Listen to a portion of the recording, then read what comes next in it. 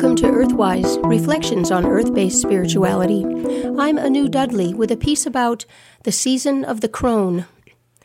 At this time of year, with Halloween approaching, there are everywhere images of witches, ugly witches with black cloaks and pointed black hats, hooked warty noses, and toothy leering mouths.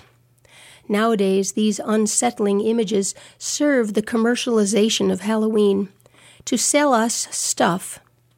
But as with so many of our seasonal holidays, the images now linked to Halloween originated in much earlier times and had spiritual meaning to our ancestors.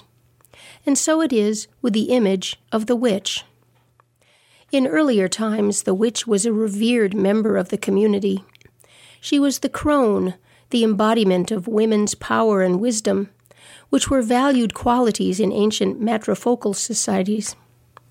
The crones governed, settled disputes, advised, comforted, assisted at childbirth, and held the ceremonies that supported the community throughout the year.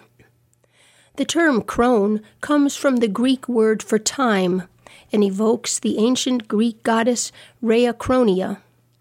Rhea Cronia was the Earth Mother, and she was also the mother of time. She created time in order to keep the cycle of life ever turning and ever refreshed. Rhea Cronia was also known as the Horned One, for she wore the crescent moon on her head as a symbol of the regular passage of time manifested by the moon's cycles. It was only after the advent of patriarchy and the gods that Rhea Cronia, the mother of time, was forced to abdicate by Kronos, the new god of time. However, the term crone remained as an epithet for a wise old woman, and it is worth noting that there has never been a corresponding epithet for a wise old man. Even the term sage, sometimes used to refer to a man, was derived from the goddess Saga, who was the keeper of wisdom in the Old Norse tradition. The crone was wise because she walked upon Mother Earth for many, many years and had absorbed the wisdom of the earth into her own feminine motherly body. She was also wise because, having passed through menopause, she now kept her wise blood within her. One of the crone's companions was the owl. In Latin, the words for owl and crone were the same, strix. The owl can see in the dark and the light, and appears to turn its head around in all directions, making it the perfect avatar for the all-wise, all-seeing crone who sees into all realms. The owl is so identified with the wisdom goddess that no god ever took it for his emblem. The crone is many things besides a wise old woman. Although traditionally female, a crone can be any gender, because all genders are contained within the goddess. Although seen as old, a crone can be any age. Old age is merely a metaphor for accumulated experience and wisdom.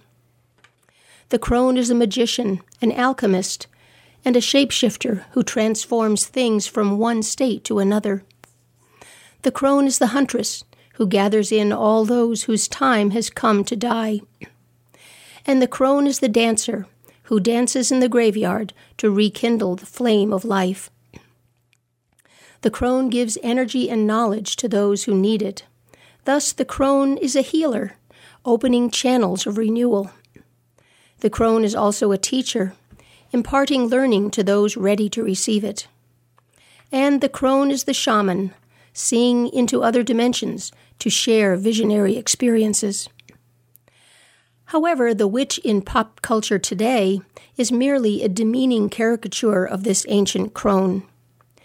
It comes out of a society that no longer values elders, let alone crones, that views elders and crones as creepy, annoying, irrelevant, or even worse, laughable.